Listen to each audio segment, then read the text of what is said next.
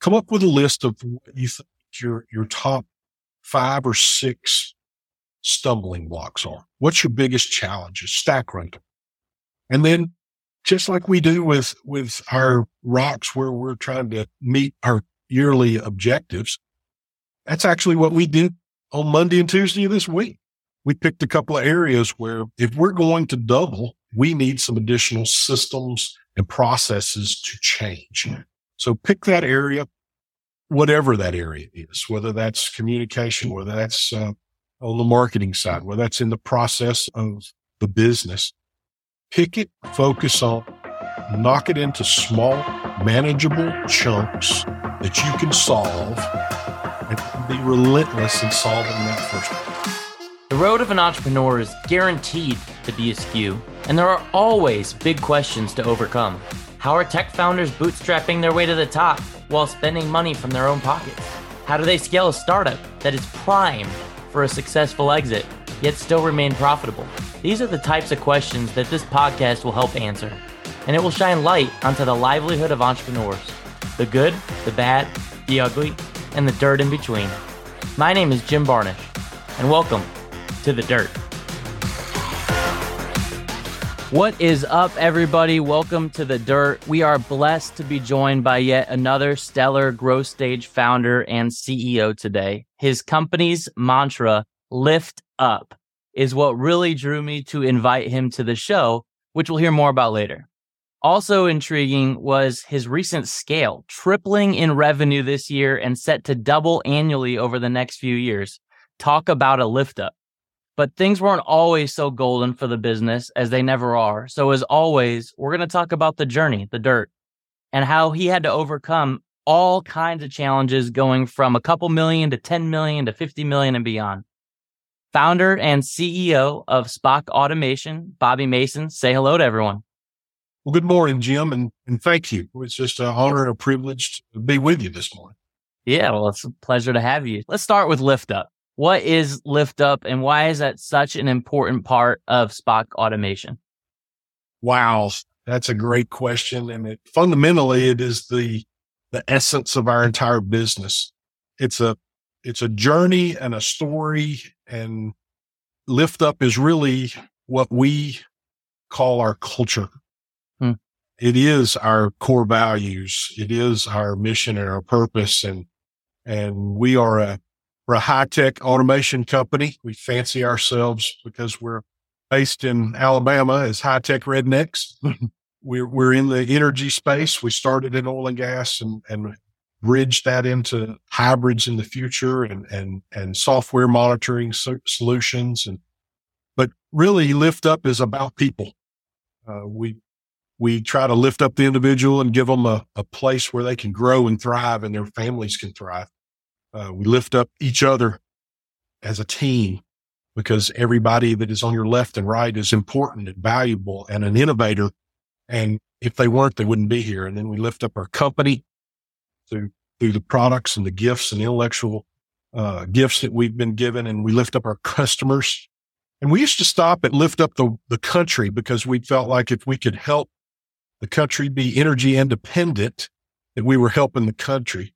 But with the advent of one of our new companies that we spun off of, thanks to the blessing hidden in the form of COVID, we now actually believe we can lift up the world through some of the products that we have developed in the automation space that are going to save immense amounts of diesel burn and emissions and make people's ESG goals profitable instead of just a good feeling.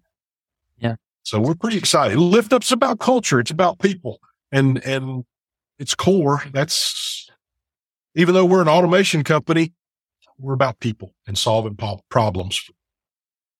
So take me back to some of the early days, maybe when you were a couple million in revenue or so. Take your pick on where you're at around there, though. Spock's, not in its infancy, but it's in its early growth, right? What are some of the biggest challenges that you faced in developing the business? All right. I want to go back just a hair further than that, hitting that first couple of million. we're a spinoff company that actually kind of goes back to your first question. We started this place because of a culture misalignment. At the time, I worked for a family business that my father sold, and the new owners in my youth, I would say, made me mad.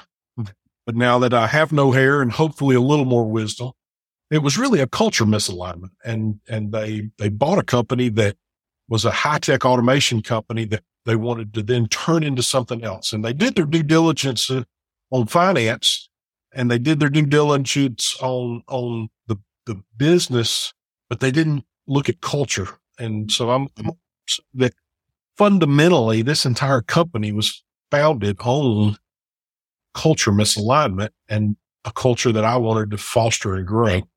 And so we had a lot of challenges initially because we're a startup company, and you have financial challenges, you have space limitations, all of those things, just like every startup does. Mm-hmm. We had the advantage of enjoying and embracing technology. We've always kidded ourselves about we never want to be on the leading edge of technology. We actually want to be on the bleeding edge of technology. And so, as we built the company up, a great example, Salesforce. We were early adopters. We've been on Salesforce for almost 18 years. That for a startup company to invest that kind of money into a platform like that, which now today, we house our ERP, MRP system. It's used for CRM. We actually do all of our manufacturing process. Everything sits on the Salesforce platform.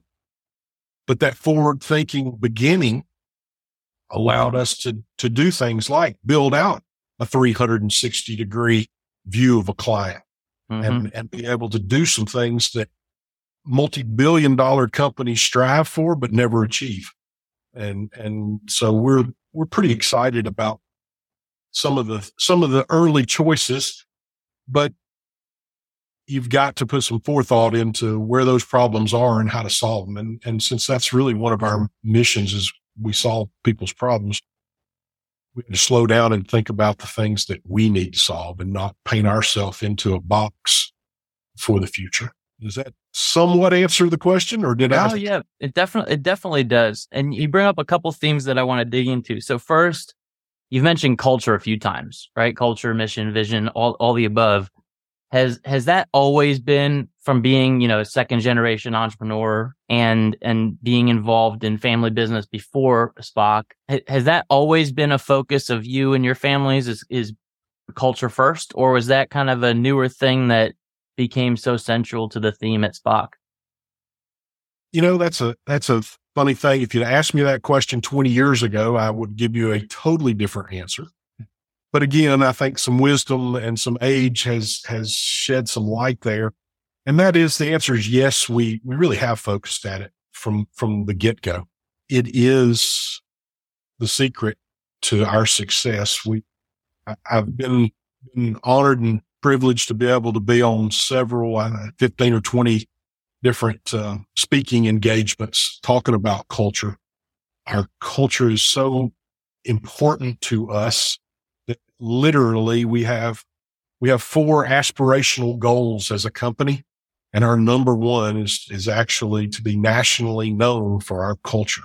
We want it to infect not only our people, but we want our vendors to be affected by our lift up culture.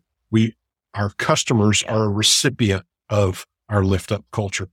And so some of the biggest victories for me personally and for the company are that we've had multi-billion-dollar companies ask us to come in and talk to them about how we did it and why we do it, and what makes us so different. How do we sustain this growth and this creativity and this innovative spirit? And it boils down to that. And the culture journey, back to your question, I'm sorry for the rabbit trail there, but the culture piece, it was not formalized initially. I was very specific in culture in who I hired early on. and I had a lot of alignment, but I didn't have a formal program in place. It was not called Lift Up in those days. And really, it was about 8 years ago that we formalized and codified it. Mm-hmm. I had the privilege of sitting in a presentation. It was really on Execution Maximizer and kind of like traction and EOS and all of those process things. I sat through a presentation and with Jim Alampy, he was talking about scale and growth, barriers to that. And I'm sitting there thinking, okay, this is interesting. And as he went down the path to growth, we're way ahead on technology and infrastructure, and we don't have nearly the people. We've got the revenue. And so I'm feeling, beat my chest. I'm feeling good. We're on there, but he got into communication, and really the barrier to growth is people. Mm-hmm. It's people and communicating to people. I decided I wanted to hire him and have him come in and work with us because we weren't a siloed company at all, but that was somewhere we needed help. And he came to me and after the seminar, and we talked a little while, and I said, I'd really like to hire you and have you come in and work with us. And he said, well, tell me about your core values, your mission, and your purpose. And I kind of smiled and I said, well, I've never really put that on paper. We know who we are. And he said, well, I'm not going to work with you if you don't do that. And I kind of looked at him funny because here's a consultant not wanting a consulting fee. Come on. Right. And we talked a little while, and he said, I tell you what, I'm going to send you a couple of Harvard Business Review papers. I want you to read them. And then if we'll have a conversation, and if you're still not interested in doing those things, we'll just agree to disagree.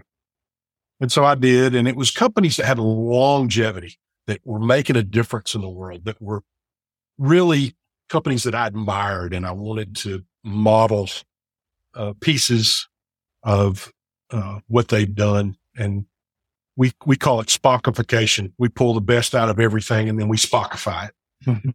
But I read them. I called him back up and I said, Uncle, you're right. I'm wrong. I'm being an immature leader and I need to grow up. And how big were you guys about at that time? Point, we were sitting in the 40, 45 million range. Got it. And sporadic because we were totally in oil and gas. So you can have some violent swings at times. Sure. Kind of smoothing out around in that range, in that low 40s. He came in, we talked. It was kind of funny because I told him, I'm telling you, I know who we are. It's all good.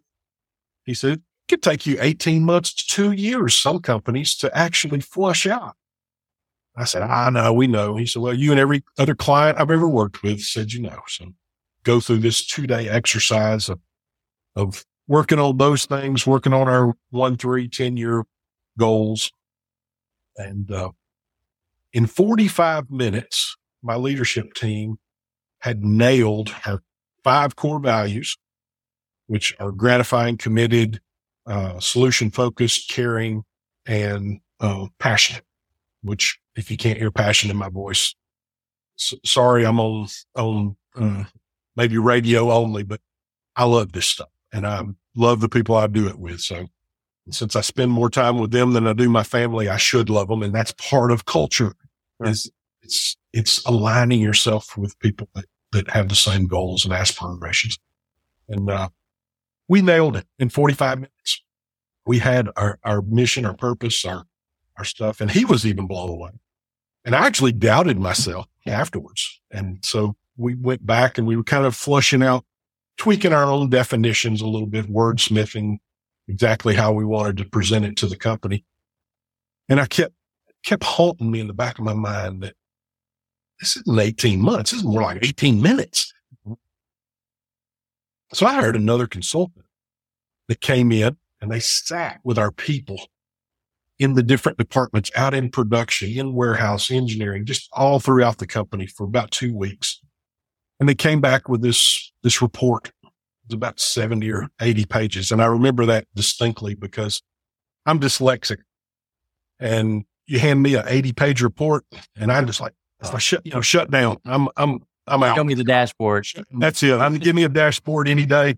And I'm all on that. So he slid it across my desk and he just said, Bobby, here's the deal. This is going to read like a kind of a kiss behind report. You have something amazing. It is special. It's unique. However, there's a few areas that you could work on. And I don't care about, I don't need the rose colored glasses. Tell me where we can get better. That's really all I want to know.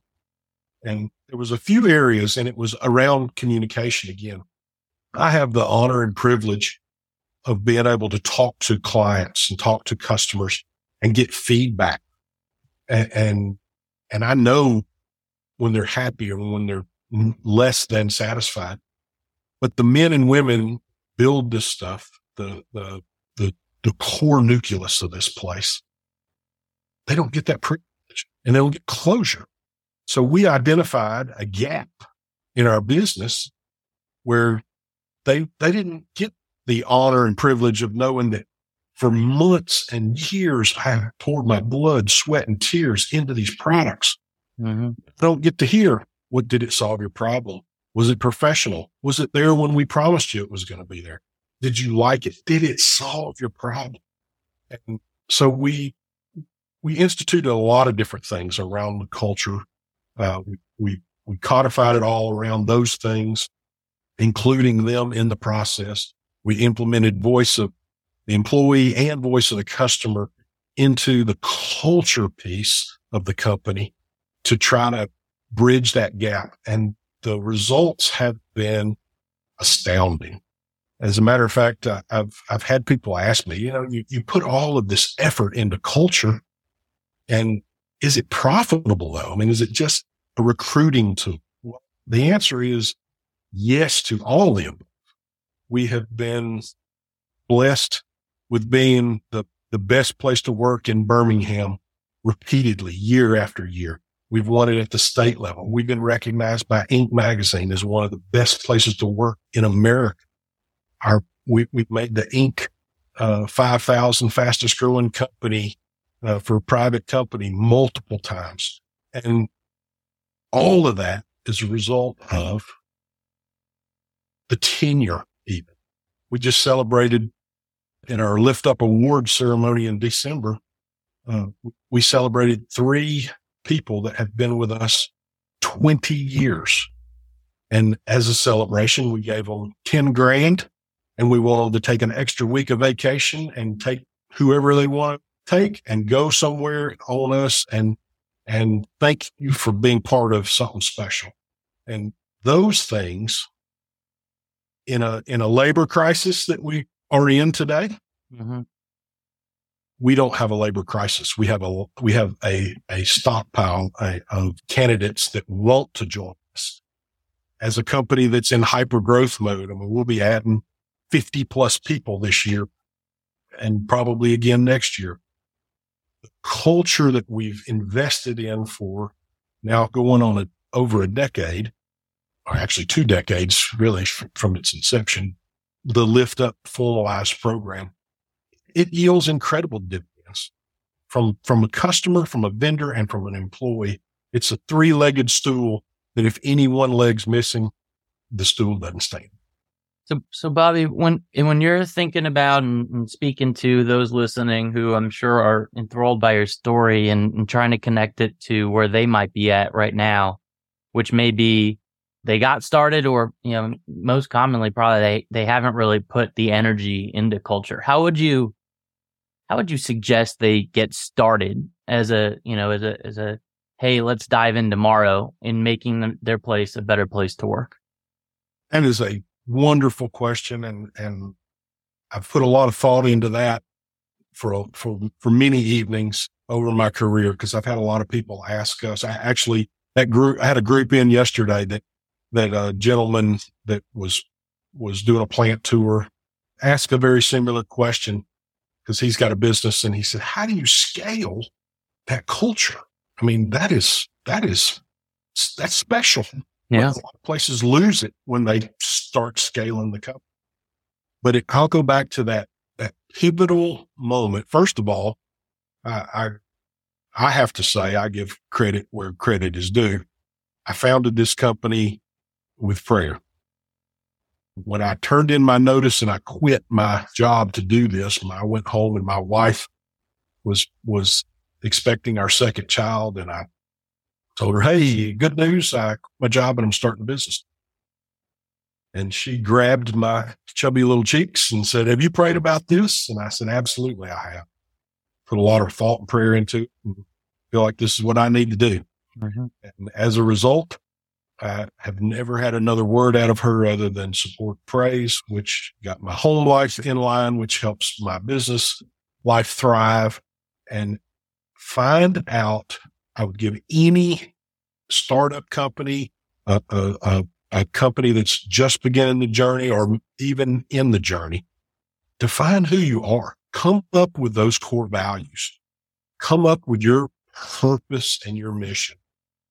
I used to tell people I would have Fortune 500 companies, Fortune 100 companies come in, want to do business with us. And they'd hand me that happy brochure and I'd read it. But I knew the salespeople or the representatives, and they didn't live. Mm-hmm. You can't be genuine and authentic. Please, for the love of Pete, don't do it. Just forget it and just abandon the whole thing. You have to know who you are, what you want to do, and where you're going to go. And if you can be authentic with that, with your core values and your mission, the people that you hire need to be hired based on culture and fired based on culture. And if you know those things, everyone rows the same. Does it mean there's no conflict? No. Does it mean that everything is rosy and doesn't require any hard work? No. But you're aligned with people that believe what you believe, and you have a cause and a mission, and you can succeed with that. Well said. You mentioned that you had brought in a couple consultants a couple different times, what I would call validate the strength of the company, right? And weaknesses as well. That growth-oriented mindset, that value-oriented mindset can be tough as an owner because you're letting a third party in, right? You're opening up, all your weaknesses to somebody else who doesn't really know you that well. Some founders really struggle with that, right? Tell me more about how that was beneficial for your growth and where you saw the value to maybe do that again sometime, depending on what the need was. No, I'm full of stories, but I actually have a great one that aligns with that question. I'm a member of a CEO forum group, Vistage, and there's a lot of really good ones out there. And I would highly recommend anyone that isn't using outside consultants and peer groups and all those things to reconsider. I know my business extremely well. I've been in this business now for 40 years almost. And I think that I'm borderline an expert at what I do. Okay. However, I don't know everything. If I knew everything, I wouldn't need all these people around to make this place work. I need experts. It's no different than your health. You go to a doctor to help fix a specific problem. You go to a nutritionist to help you maintain proper diet. You go to your business is no different than that. You have to humble yourself despite the expert you are. And you are. That doesn't mean that you know everything. Right. And we began using outside help. And I was also privileged to have my father join us after he worked out his tenure with that other sale as a partner. So I literally had a business consultant with me throughout this entire journey. It just happened to be my father, who'd run multiple companies and been an entrepreneur his whole life. So I'm a second generation entrepreneur, but with that said, he had always taught me to surround myself with people that are smarter than me, and I'm going to look like a genius. And so I have been open to help because I know where my strengths and weaknesses are. And sometimes I have blind spots, and without that third party, non-biased, neutral viewpoint, sometimes I can't see them, and they're blind spots. They're not necessarily ego. And so any startup, get help. There's people out there that would love to help you, and they don't all require you shelling out huge dollars either. Vet them, make sure you know who you're getting your advice from. But absolutely, even with this hyper growth right now that we're going into, we'll double again this year. But we just finished up our 2-day strategic planning. We mapped out our 1-year goals, our 3-year goals, and our 10-year goals. We reviewed our business plan. We made a lot of major tweaks and really honed it in and got it tight with language that a kid that I just hired right out of high school to a R&D engineer and anybody in between will be able to understand, digest, and articulate where they fit in our journey and how they help us get there. But I still have hired consultants today to help us in this journey because I've got to double production as well as the financial side. Hired consultants that specialize in industrial engineering to help us map out material flow, to help us map out what kind of footprint we need, how many people we need to achieve these goals. We could do all those things ourselves. We have the in-house talent. However, it might take me 6 months or greater, maybe 9 months to come up with the number that I can hire an outside consultant to help me. And I'm going to have an answer by the end of this month. Right. Sometimes we're our own worst enemy because we're not willing to ask for help. It's an investment in your future. Well said. Well said. And now you've got this family of companies, I'll call it for lack of a better word, right? Or maybe that is the right word. 9-figure business and growing, doubling. And as you think about what's next, as you think about some of these things around your strategic planning, you mentioned, distilling all those things down into something that's simple and easy to understand. You've also mentioned in a previous convo with me how you enjoy just sitting back and being able to watch the team do what they do in some of those planning sessions. Like, talk to me. That's one of the best things in the world, as far as I'm concerned, being able to just sit back and watch your team do what they do best without you needing to say a word. And you said something similar as you were going through this planning session. Just, it seems weird as an owner is an entrepreneur who starts off having to do everything and then evolving and growing a team that eventually you want to be unnecessary to the business operations in a way. Yes. But talk to me about that journey and some of the aha moments you've had as you've grown to 9 figures. One of the biggest was that first barrier to growth when I sat through that presentation, that first $1 million. And it's usually $1 million in revenue and 10 people or less in headcount. Mm-hmm. Well, when I started this company, I wore an engineering hat, a sales hat, get out there and build it, manufacturing hat, a delivery hat, a collections hat. I used to verbally tell my people the best alternative to work is to have a meeting. That was the most absolute true statement when I'm wearing 7, 10 different hats. And yet the worst leadership thing that I ever could have done. Mm-hmm. Ingrained a culture that I had to smooth those burrs off later on as the company grew. Mm-hmm. As I was setting a tone as the leader that communication is not important, and it is. You can't scale without excellent communication, right? Because the bigger you get, the faster the wheel gets, that flywheel picks up momentum. You have to, it is just vital. And if you don't have trust and people that care and have alignment, that communication is even magnified.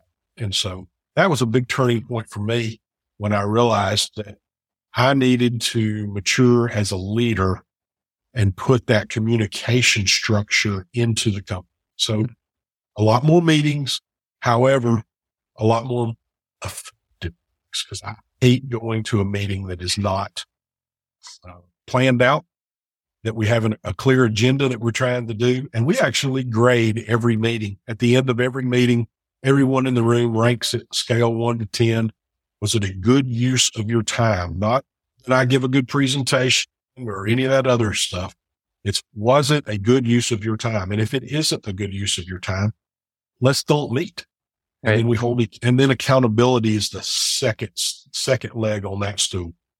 If we're just going to meet to talk and there's no actionable items and people are not held accountable to that with deadlines and finishing what the task is, it's useless. And so those are things that we focus on that were pivotal points that helped us get there. And then I've added more process in along the journey. Right.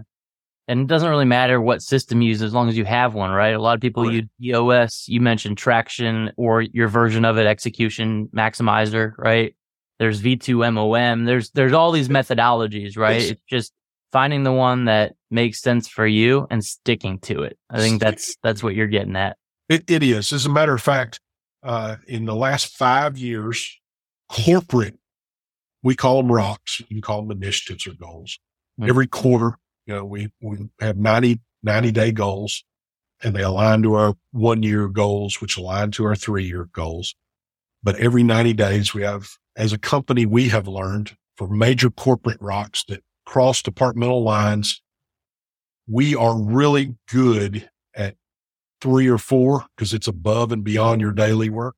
Mm-hmm. Once we get beyond that, we don't succeed. We don't get them done. And we've accomplished 68 major initiatives in 5 years on top of all those other things I mentioned with growth and that is because we are relentlessly pursuing that consistency. Mm-hmm. And efficiency and productivity, right? I mean, yes. You mentioned all these things that connect to value. And you even mentioned earlier being an early Salesforce.com SFDC customer for 20 years, right? Which is unheard of in many ways, considering, that how far ago 20 years was and when they were just in their infancy. So, how else have you leveraged tech to improve operational efficiency and productivity? Well, we're a family of 3 companies. Okay. And Spock Automation focuses on oil and gas and pump and compression controls, anything spinning an electric motor, a rotating equipment process. We have the Grid company, Spock Grid, Inverter Technologies, which is taking those same inverters with different software and applies it in hybrid energy solutions. And then we have the third company, which is Spock SCADA, and it is a monitoring and supervisory control data acquisition through satellite or cellular. So technology is our business. Mm-hmm. We are an automation company and a power electronics company. And so we not only do we use Salesforce before we moved our ERP system over to the cloud, we actually had 5 different business systems. And, we were good old QuickBooks and you could do everything and nothing all at the same time. We had a third party software that did our bills of material because you couldn't do kits and BOMs very well in QuickBooks. And then we had a separate homemade system that we made for scheduling and MRP. It was just a nightmare. Mm-hmm. And then we moved everything over. We utilize everything but payroll sits now on that platform. And it works well. but we use technology everywhere. And it turns out that when black swan events like COVID hit, because we were not averse to investing in technological platforms that have a future, it was a catastrophic event because our revenue dropped in 45 days by 65%. Now, that you could call that a black swan event. However, I'm going to go back to our original discussion on culture. Because of the lift up culture, because we had been prudent with our finances and we had a war chest set aside, I was able to assure all of my employees we could go a full 90-day quarter without one single order, and every one of you are going to get a paycheck. Don't worry about that. Grab your laptops, grab your computers. If you are not in manufacturing, shipping, or receiving, work from home. And we did. We took that year, and that luxury actually, that tragedy disguised as a blessing, allowed us to really focus. We had been wanting to get into that space of hybrid energy solutions and just not had been afforded the luxury of time to invest into it. And so we did, and we came out of that with not losing a single employee. We came out with a new company. We've got 3 patents already, and we're working on some additionals. All of that is technology based. We would not be here talking about this today had we not invested in our future through the use of technology. And we do everything from Paycom for payroll so that there's visibility and transparency to every entire employee. We use technology in our everyday business transactions. We use video messaging and emails. It's who we are. Yeah. And if you don't do it, even as a small company, you're setting yourself up for a potential nightmare. So some other companies or some founders who might be listening that may not be as good on the system side, may not be as good on the efficiency and productivity side. What advice in terms of getting started or, up leveling them or lifting up their own business would you have for them as it relates to tech and systems? I'll take that same approach that I do with anything else. Come up with a list of what you think your top 5 or 6 stumbling blocks are. What's your biggest challenges? Stack rank them. And then just like we do with our rocks where we're trying to meet our yearly objectives, that's actually what we did on Monday and Tuesday of this week. We picked a couple of areas where if we're going to double, we need some additional systems and processes to change. So pick that area, whatever that area is, whether that's communication, whether that's on the marketing side, whether that's in the process of the business. Pick it, focus on, knock it into small, manageable chunks that you can solve, and then be relentless in solving that first one. And then solve for problem number 2. And sometimes you got to solve number 1 to be able to get to 4 or 5. And so that's why you need to put some thought into stack ranking, because the rocks and the goals and initiatives that we see today, had we not already solved number 1 and number 45, we could begin to discuss the ones that we're working on today. Literally, we call them rocks because each one we solve is laying a foundation and building a wall, and we're getting better, and getting higher and higher with the magnitude that those rocks add to the building of this company. Love it. All right. Well, we're headed towards the end of the episode. I like to close things off every episode with what I call the Founder 5, all about growth, all about value creation, all about you. 5 questions. Just go quick hit right through them as best as we can. Fire away. I'll try to be quick. You've already learned that I may speak the Queen's English. It's a little slow, but there's a lot of it. There's a lot of value in it too, though. So I'll let you continue as long as I can. How about that? Fire away. All right. So number one, the top metric or KPI that you are relentlessly focused on. Productivity improvement. Love it. And we look at that a little different. It's not just in getting units out and building. We actually look at that everywhere. Productivity is in accounting, productivity. Everyone here is an innovator, and we actually define that. We break the company into 4 groups, and we give nominations and awards, just like we do for our core values. We do the same thing for innovation. So at the end of the year, we celebrate, we monetize and monitor where we've made process improvements, either in the processes, the products, or the services. Great. That's as quick as I can get that one out. All right. No, that's good. That's good. A lot of value there. So number 2, a top tip for growth stage founders like yourself. Humble yourself. Check your ego, as Jocko might say, and ask for help. Surround yourself with people that are smarter than you, and you'll look like a genius. Amen to that. All right. Favorite book or podcast that's helped you grow? Favorite book. My favorite book is the Bible, because I spend a tremendous amount of time in it. It has so much wisdom from a worldly view. I will say we're currently doing this as a company for the second time. The entire company, we divide them up, and we're going back through extreme ownership by Jocko on how Navy SEALs lead and win. And I love that book because it is all about personal responsibility and accountability to not only yourself, but to your team. And we win as a team and we lose as a team. And we really like winning. That's one of our favorite things. And so I really love that book because it gives you a battle scene, and then it gives you an application to business. So it really helps you tie those together.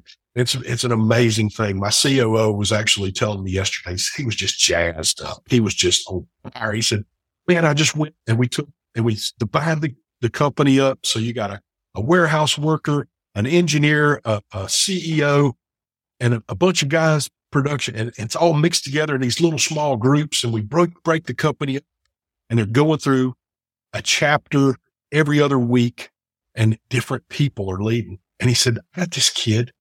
He's 18 years old. He's been with us 2 weeks. He decided he didn't want to go to college. He wanted to learn a skill and a trade. And he's leading. He's in there talking about this. He said, this is amazing. My job is easy because they are buying in. They get it. So sorry, I get passionate on this stuff. It's fun. No need to see these young people. They blossom and bloom. Invest in them. It is. Pick a book and make sure you do it as a company. That's great. Since you mentioned the Bible, though, what is your favorite verse? Between the covers. However, I will say we all have that race to run. I am a firm believer in planting those roots. I talked about Jeremiah. It's my favorite book. It's not just the verses. And I love that analogy of planting that tree near good water where the roots can go deep, and then it's generational.